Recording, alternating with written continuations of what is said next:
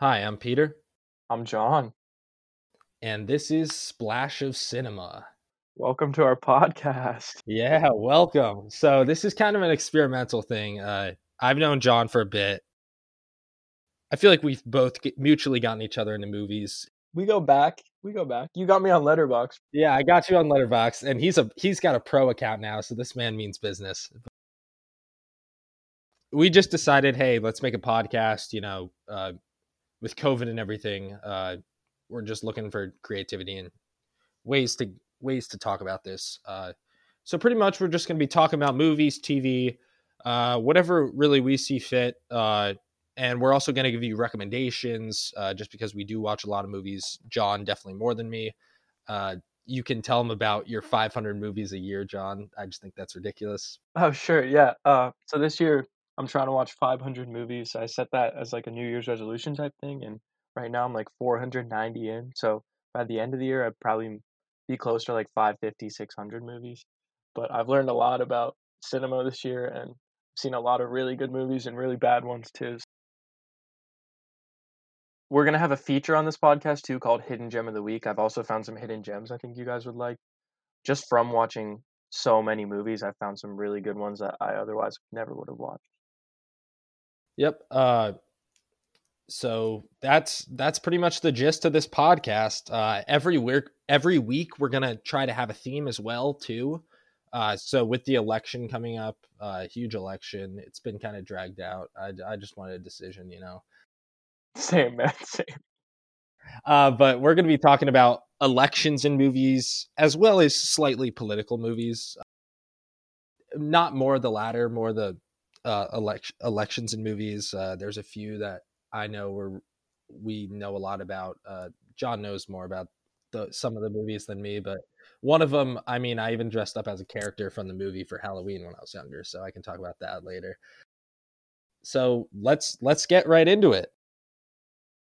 You want me to lay them out for you, Pete? Yeah. Let's talk about this. So we wanted to start with some funny election movies, a little more lighthearted. So we're gonna give you the four big elections in movies that we came up with. And the first one, Pete's gonna talk about Napoleon Dynamite, maybe the most famous election in cinema history. Oh yeah. I mean, very very low stakes election if we're comparing it to other movies. Potentially very high stakes election. Potentially very high. I mean, if you look at Pedro like wanting to make friends, yeah, like if he wins, he's the man. You know, he even got that wig.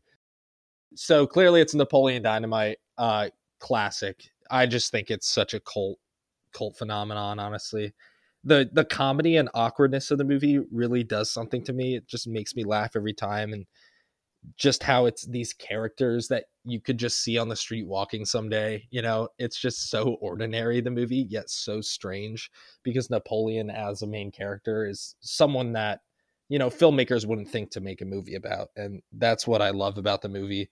But yeah, the famous election, Pedro, and then, you know, Napoleon does the dance as a campaign, which is a very interesting like campaign strategy. But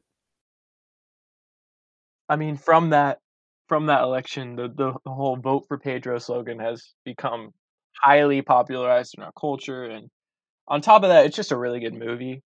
Um, on top of being a cult classic, I mean, it really made like John Hader as an actor. He went on to do things like Blades of Glory, um, more mainstream films, but for a small budget film, that's pretty much all you can expect. I don't know if there is a better cult classic type comedy out there. We can have that debate later, but I mean, I mean, I remember even watching this movie in class just because it was like we were focusing on like high schools and like stuff. And we just watched Napoleon Dynamite. I don't know why, but I mean, interesting movie. But I mean, that's a movie too that I can quote. There are so many movies that I can quote, and that is one of them. Just, I love that movie. It's always something I can go back to. I mean, I have it on DVD. I remember watching it all the time, but I just think it's a great movie. all right, our next pick was Election, which you guys might not know about. It's a 1990s film, kind of a breakout performance from Reese Witherspoon, who went on to win Best Actress later for Walk the Line. But Matthew Broderick stars as kind of school teacher, and she's like this very motivated student running for this election, and there's this whole scandal. They're fighting the whole time, and it kind of collapses in on itself. It's one of those movies where you can see it's just heading towards destruction, and you're just there for the ride. Um, so that's another famous election in cinema. If you look up any of these, if you look up like election movies online too, and you'll find any of these movies. Um, Also, really, really good movie. Another kind of cult film. Then our third one was The Campaign.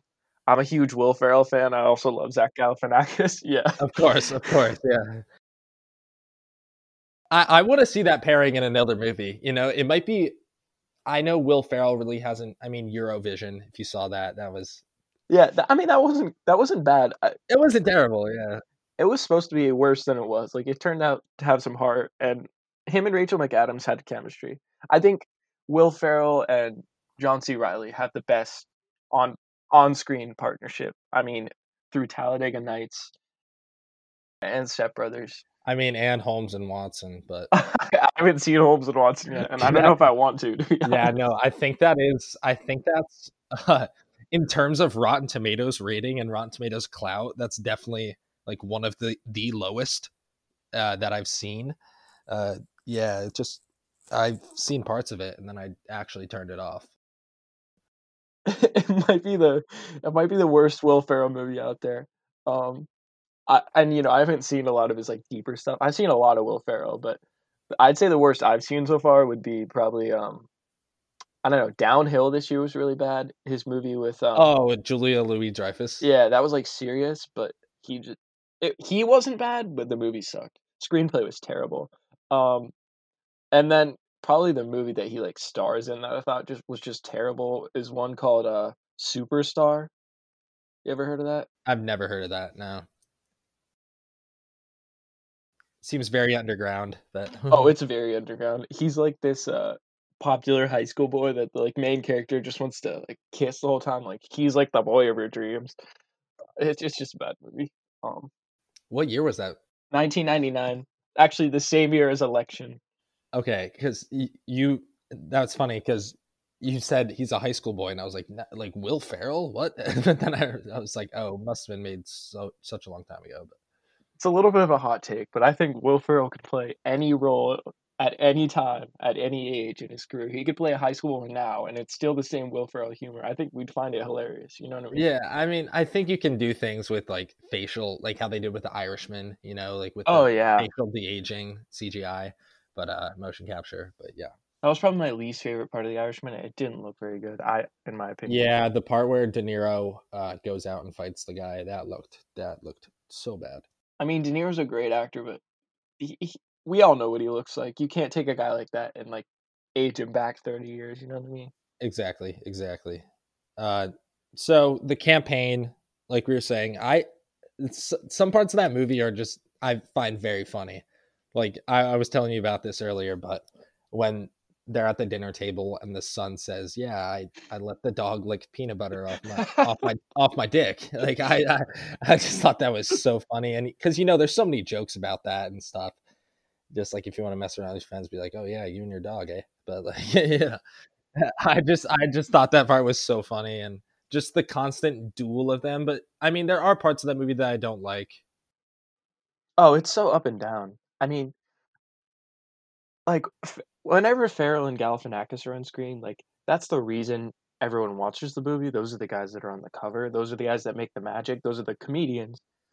But then you had like this weird side plot with John Lithgow, like bringing in the whole like China rigging this like congressional election, renaming the town like America or something, so they could build their goods in America when it's actually from China. Like it's just weird.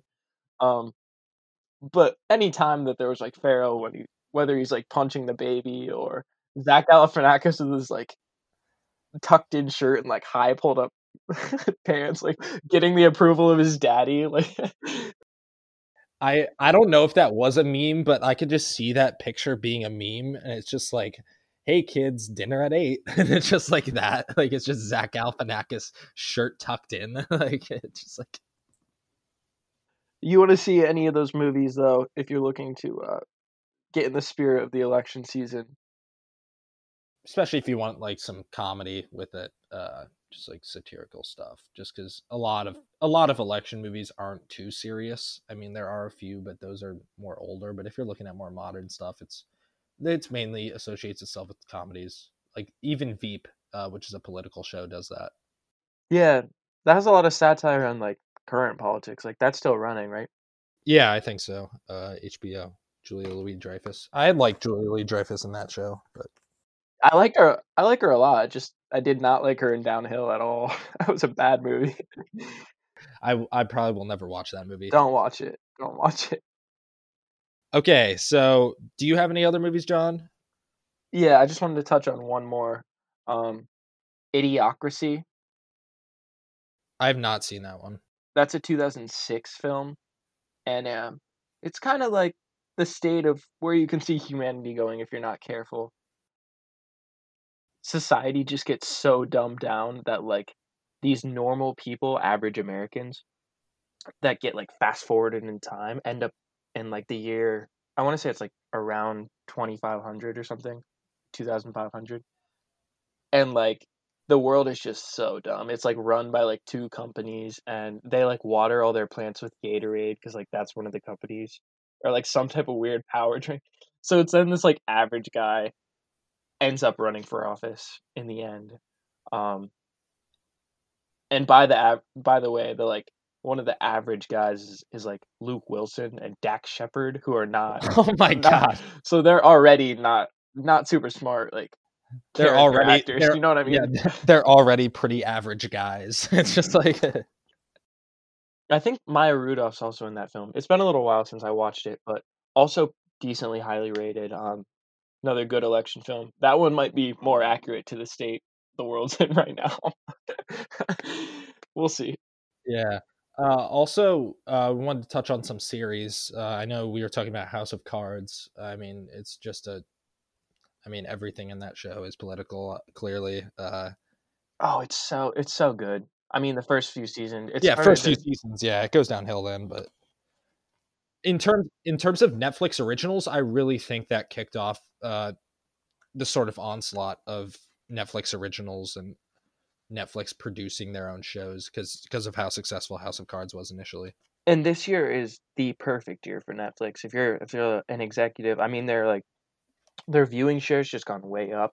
Oh yeah, because yeah, people can't go to theaters. You know, the only movie I've seen in a theater since March was Tenet. I mean, I wasn't not gonna see Tenet in a theater, Yeah, but I saw it too.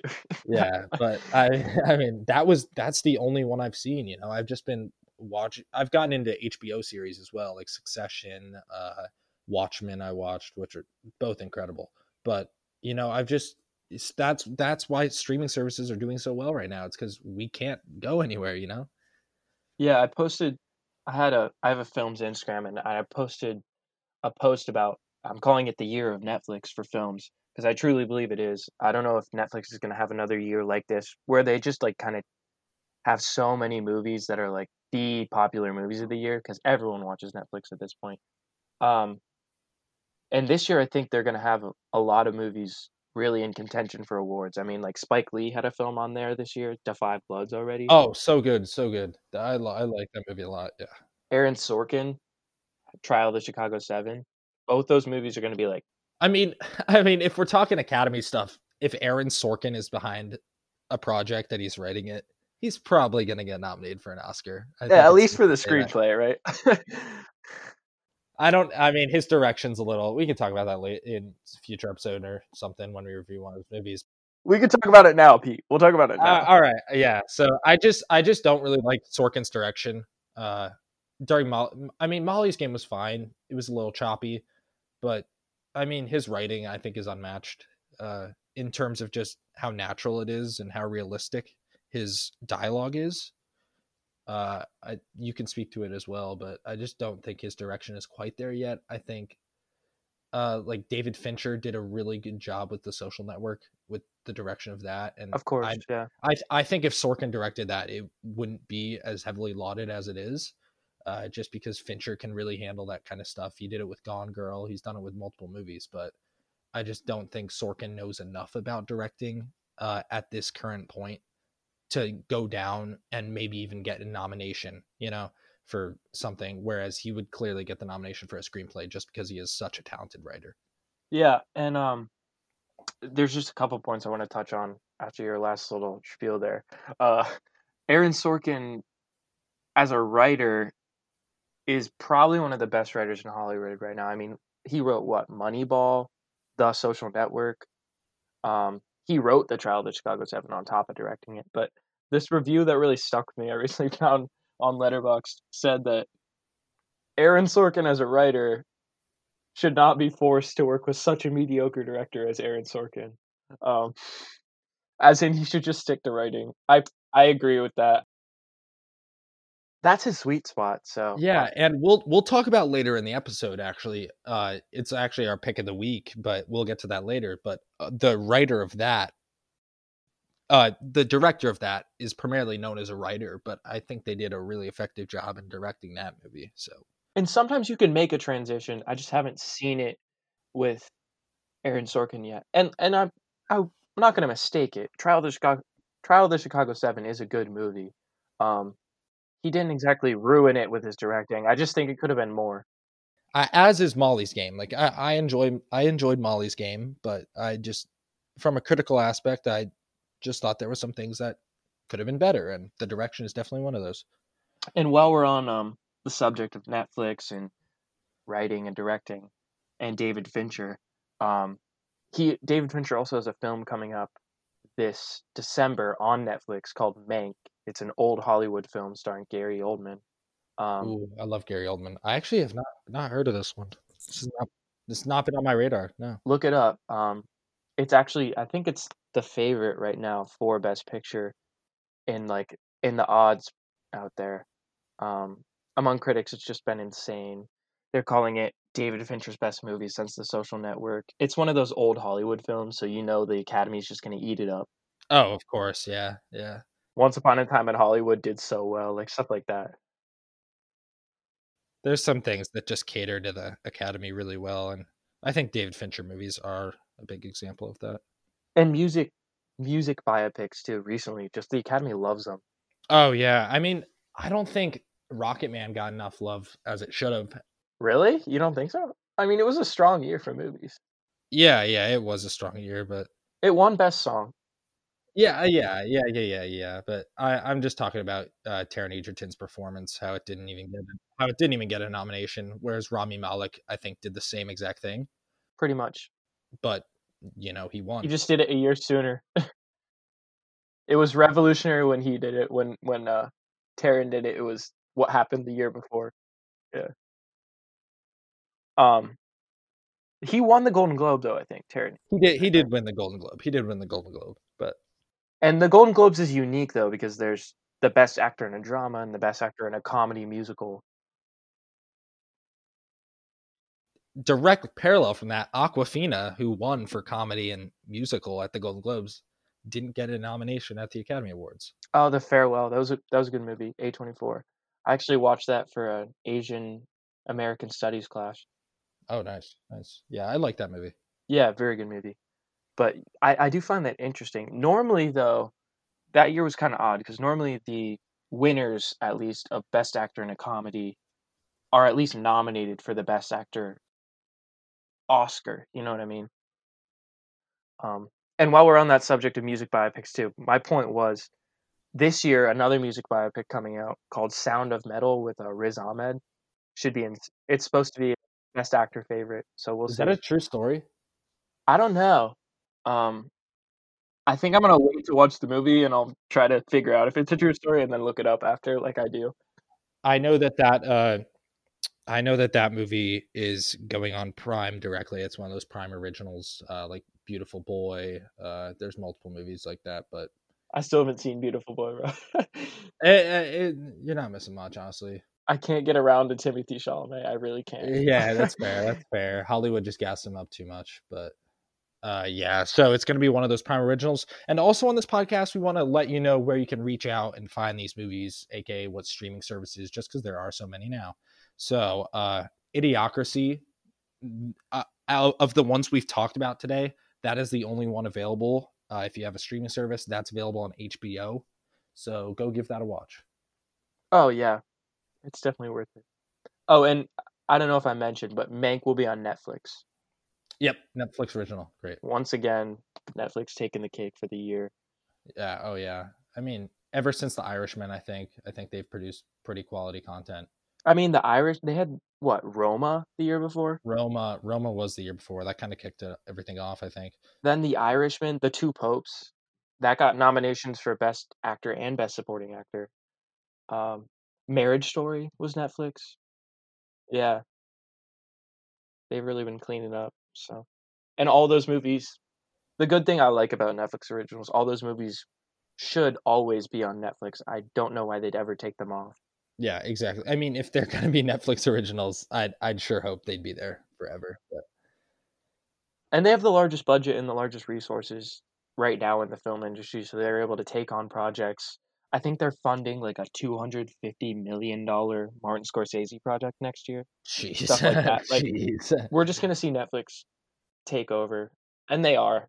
They already are, whether you realize it or not. Yeah. Yeah, it's like a Disney situation where they're just making so much content at such an insane pace that I just think they're going to be so profitable, and we're going to see much more things to come in the future. Yeah. I think what Netflix is kind of doing with the critically acclaimed films and like drama films is what Disney basically has done with animation in the last like 70 years. Yeah, exactly. Okay, so if you do you have any other election movies? Because on my end, I really don't. No, I think we went over what House of Cards, Campaign, Idiocracy. Another series I wanted to highlight is The Politician. It's a Netflix series. It's about high school politics in the first season, and then it gets to congressional, national politics in the second season. But I mean, it's all right. It's Ryan Murphy. If you know who Ryan Murphy is, he's kind of the king of like the teen uh, series and stuff, like with Glee and such. But it's an all right series, I will say. Ben Platt stars in it. Oh, Ben Platt. Yeah, primarily known as a theater actor. He was in Pitch Perfect as well, but he stars in it. Gwyneth Paltrow's in it. A lot of big names in it, but uh, I think it's an all right show. I think it's all right. Definitely could be better. You know, it's one of those Netflix shows that you kind of scroll by and don't think much of. But I'm just bringing it up because the sole purpose of it is politics, and it involves a lot of elections, which we were bringing up today this week. So I thought I'd just mention that. Quick plug for The Politician on Netflix. Of course. Of course. I'm waiting for Ben Platt to break out into movies more and shows. There's actually a Richard Linklater project. Uh, it's a musical. It's being filmed over 30 years, like how he did with Boyhood. It's starring Beanie Feldstein, Ben Platt, and what's his face? Blake Jensen, I think his name is. He was in Everybody Wants Some. So it's a musical. It's called Merrily We Roll Along. It wasn't a I know it wasn't a very successful musical when it came out, but it's going to be filmed over 30 years. So I believe they already started filming, but it's going to be released in 30 years. I think I think Richard Linklater's whole thing seems to be I mean, if that's true, which it sounds like it is, he just likes to break the barriers of film. Like what was Boyhood? 12 years he filmed that 12 over? years. I mean, and he did the before trilogy. You know, those were filmed over a long period of time, but involves same characters and such. I haven't seen those, but that's Ethan Hawke as well. Those are all on my watch list. Those are supposed to be like the greatest like romance movies, some of them of all time. I mean, that's not really my thing, but I think I've seen two of them. I haven't seen the last one. I mean, if it's the greatest of its genre, it's worth at least a watch probably, you know what I mean? Romance movies aren't things that, with Nicholas Sparks and everything, just can be really bad and just can be like unwatchable. So I think the wildest part about Boyhood, I know we're kind of going in way different directions here right now, but Yeah, we are. But, we're tangenting, but that's fine. the budget was only $4 million. Yeah, that's the thing. That's the thing. Some of those movies, like the deep cut, I wouldn't call them deep cut movies because they are critically acclaimed. But some, like, movies don't have to have a crazy big budget. Like, you see these Marvel movies with budgets of what was Endgame's budget? Like 300 million? Yeah, something around there. Somewhere around there. But just you don't need these astronomical budgets to make great material. And I think if you have a good script, a good director, great acting, you can make a great movie for, like we were talking about, Napoleon Dynamite. Like, what was the budget? Like $5,000 or something? Like, Something like I think that's what they paid John Hader. yeah, like that, which is none. Like, that's nothing. But It's made so much. Oh my god. it's a very successful movie. You don't need crazy monetary funding. So I think that's what I wanted to highlight there.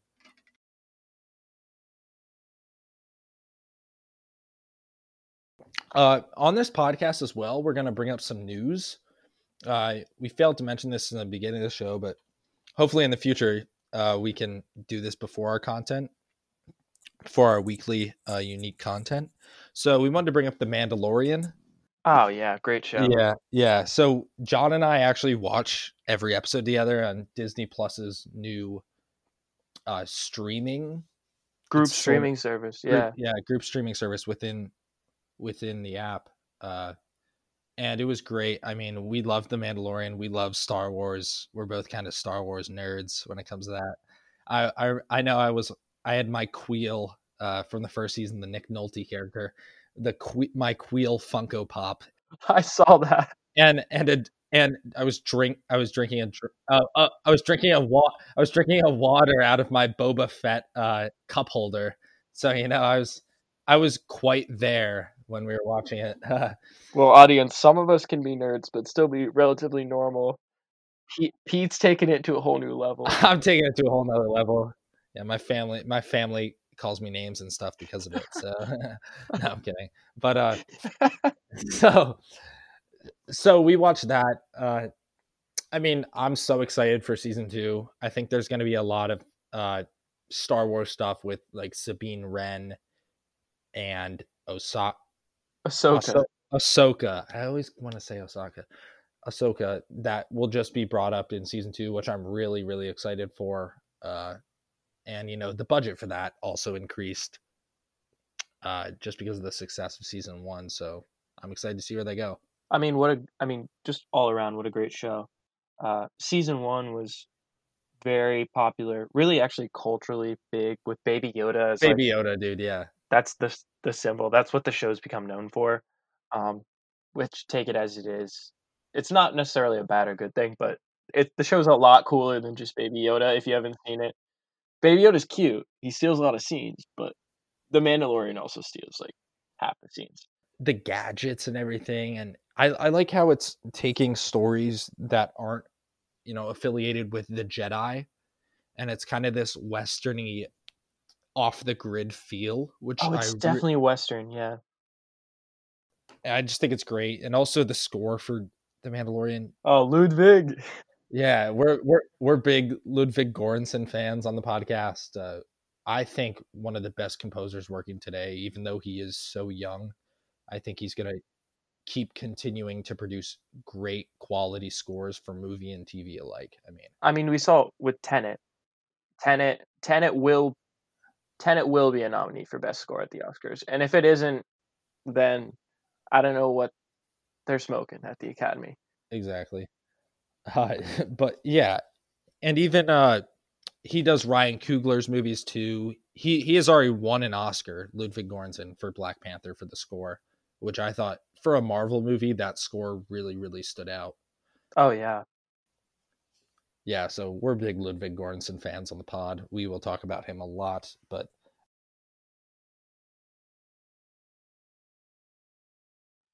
I just said I think he's going to be also a fixture of Nolan's films coming up. Nolan usually uses what, Hans Zimmer? Hans Zimmer, yeah. But he's getting older, right? Yeah, and I think he was already on a project at the time that Nolan was approaching him for Tenet. So he just approached Göransson. Oh, Hans Zimmer's still young too, but yeah, you're right.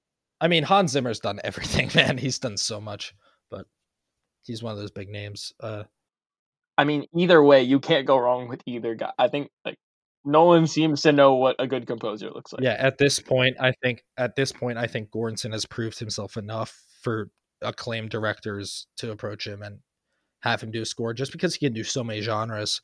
I mean, you saw it with the African tribal music. He went to Africa, I think it was for like 6 months, and just studied their musical patterns and their instruments to implement into Black Panther, which I thought was great. And even for The Mandalorian, he's taking a sound that you wouldn't typically associate with Star Wars. Like if you heard it, the like the opening theme. Yeah. If you take that, you wouldn't necessarily associate it with Star Wars, but yet when you hear it, you're like, oh, that's the Mandalorian. It's so recognizable, but it's still different from Star Wars. And I think the Mandalorian theme can go down as a great theme for like a association with a character. I think it definitely can at this point. I did not know he spent that much time in Africa. I mean, that's like method composing almost. Yeah, that's like method composing right there. But wow, that's like he's like the Daniel Day-Lewis of composers. Maybe not that far, but still pretty far. Not to that extent, no. Does anyone touch Daniel Day-Lewis for a method? I mean, him and Bale. Oh, Bale, with the weight loss. In terms of physicality, yeah, I don't think Daniel Day-Lewis has really physically, like in terms of his body, has changed like his weight or anything for a role. But if you talk about that, I mean, Joaquin and Christian Bale do it a lot. So yeah.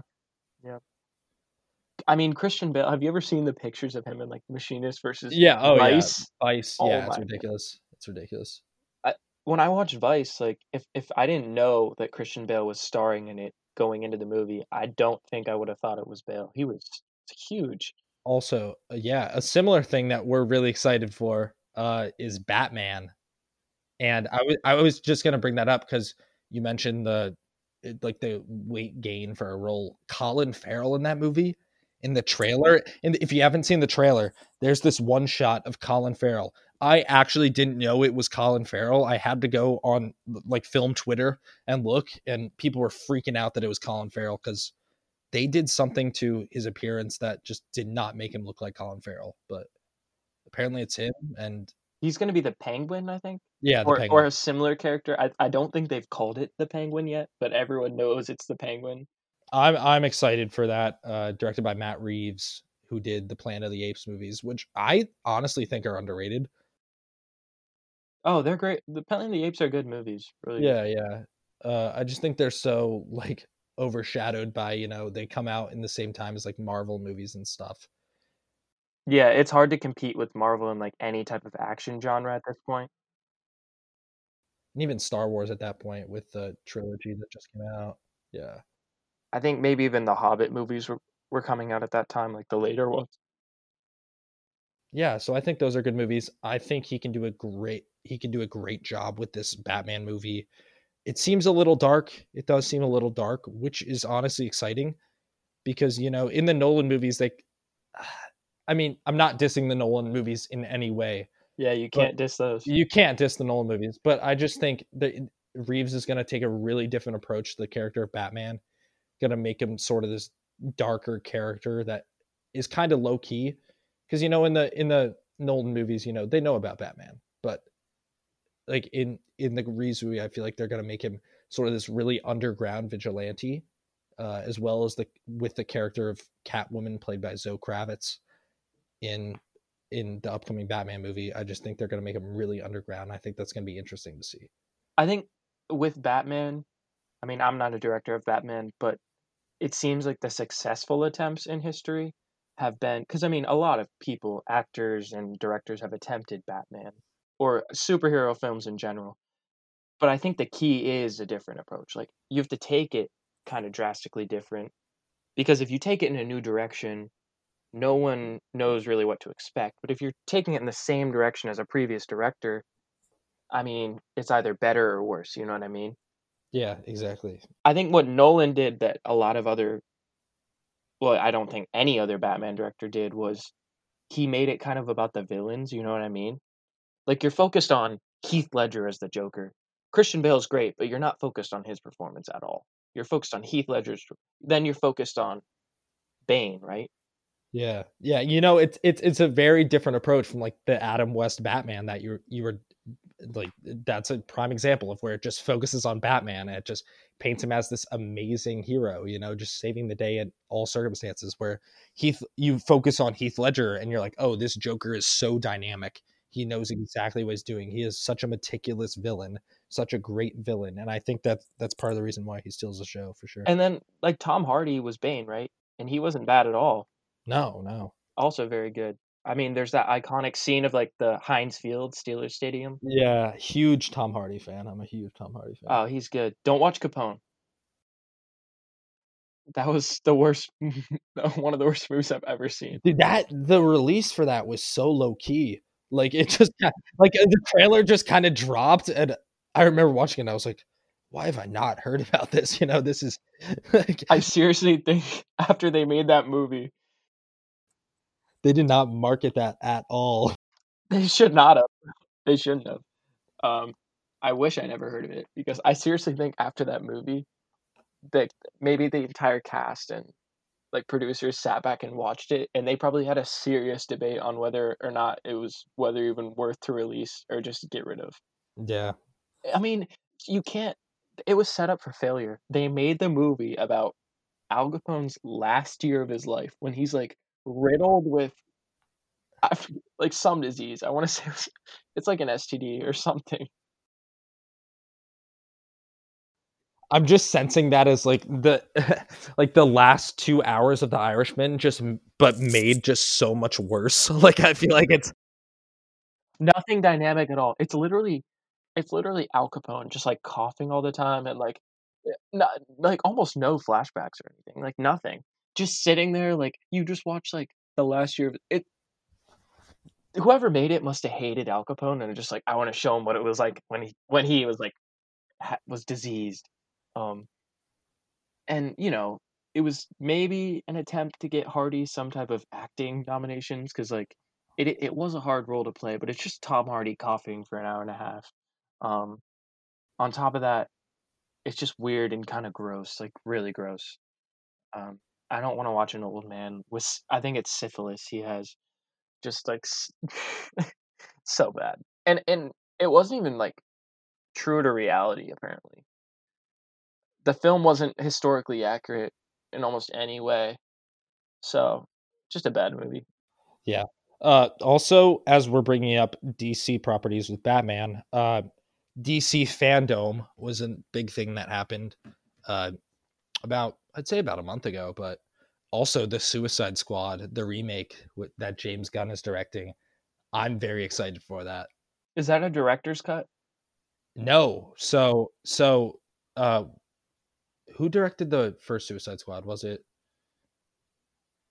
It was the same guy who did Justice League, right? I'm thinking, what am I thinking of in which there's a director's cut coming out?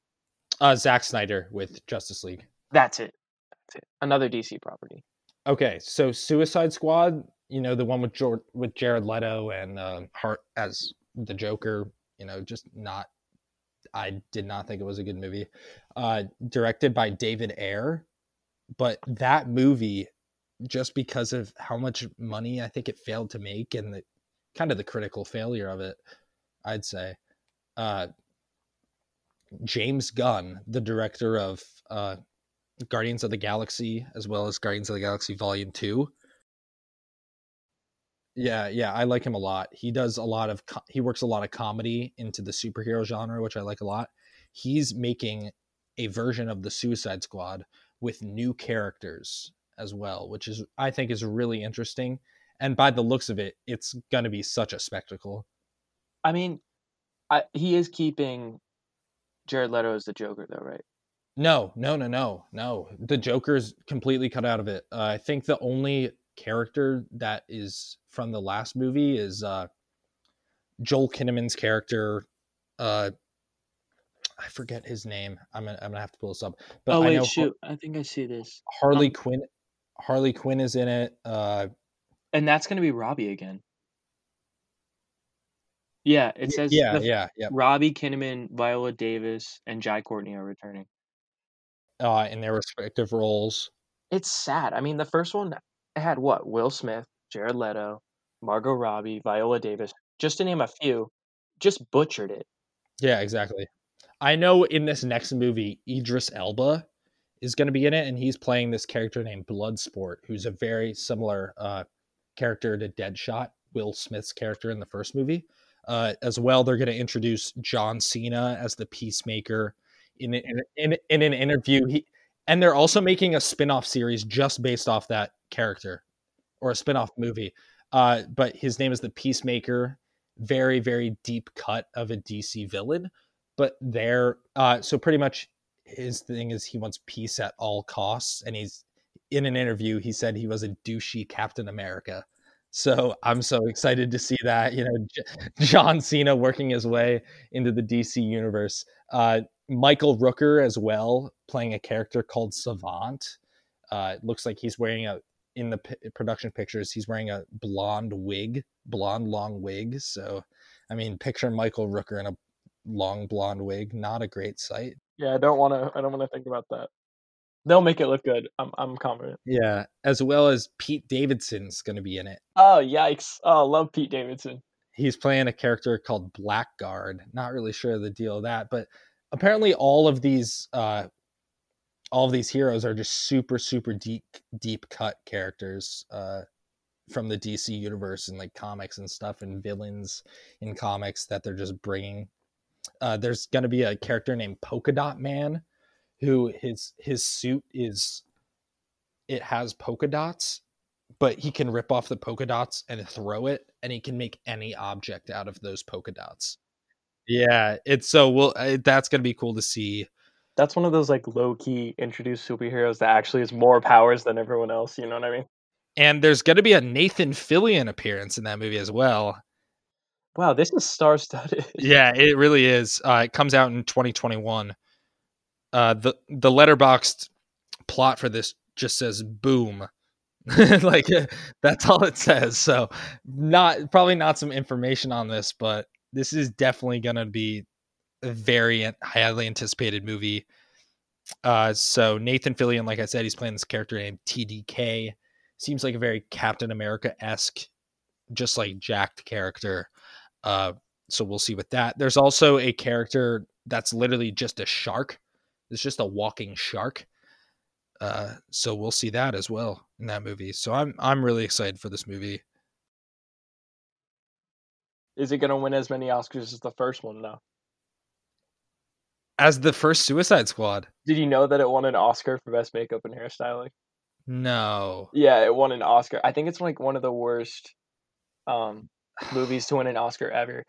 I mean, I'm sure the makeup and hairstyling was good. You just look at Margot Robbie's character, for example. But still, I do not want to consider that movie with any mention of the Oscar in the same sentence. So. I probably shouldn't have said that. you just kind of ruined my day there. No, so that's coming out. I'm so excited for that. So yeah, that was Fandom.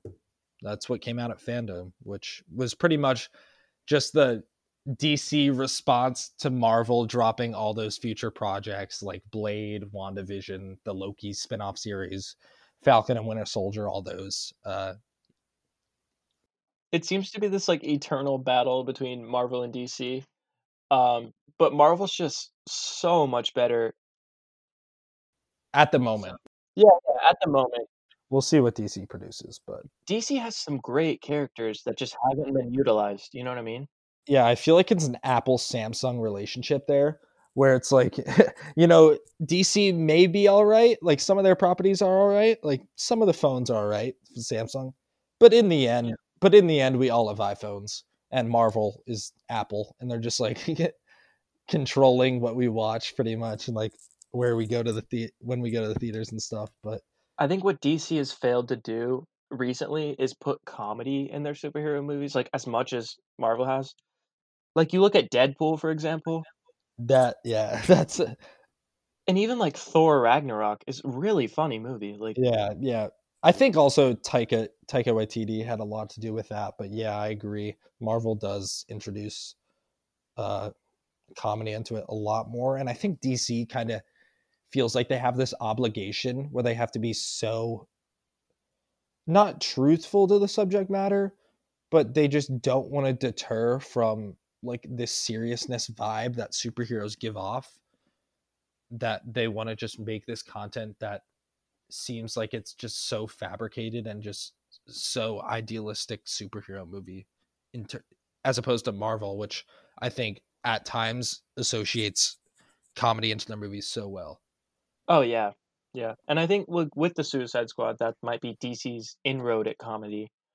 Um, but still, I don't see DC movies being as popular as Marvel anytime in the near future. Although the universes both have great characters, like I've said, it's just been kind of mismanaged. I mean, Marvel makes so much money. DC makes a decent amount, but it's not close. All right, so I think it's time that we should get to our pick of the week. Hidden gem of the week. Here we go. Hidden gem of the week. Yep. So every week, like we mentioned, we're gonna highlight a hidden gem of the week, kind of what it's about without spoiling anything, and where you can watch it. Sounds like a plan. So our hidden gem of the week comes from A24, great production company, and the likes of Ethan Hawke in the star role, Paul Schrader directing, just great script, great direction, great acting. It's called First Reformed, 2017 film, and it gets really deep. A lot of real deep conversations on religion and faith and climate change, which is an interesting subject, but it ties it perfectly together. Pete, thoughts? Yeah. So I also wanted to highlight just what's about. So it's Ethan Hawke. He's a priest, and he deals with these like environmental issues, and he's kind of having this internal battle about it. And there's some legalities that come into play, but yeah, I think Ethan Hawke gives one of the best performances of his career. I know that sounds pretty bold, but after viewing this movie, I really thought he did such a great job. And it's really a shame he didn't get any. It's a damn shame. Yeah, it's really a damn shame that he didn't get much. I mean, he got critical acclaim, but in terms of award shows, he really didn't get that much pickup. Even from like the Critics' Choice Awards, I think he didn't really get that much pickup. So It's a hot take, but I think that was the best acting performance of that year. oh, yep. I forget who won that year, but Here, I'll look it up. But wait, what? I think it would have been. It was released in May 2018, right? So that was just a. You don't want to release a movie in May yeah. for the Oscars. No, in terms of award season, yeah, you want to really release your product October to December, maybe even January, yeah, yeah, but then you start getting like in the weeds. Let's see. So 2019. was it Rami? Wait, who? That was Rami Malek, I believe. No, that was 2018. I thought.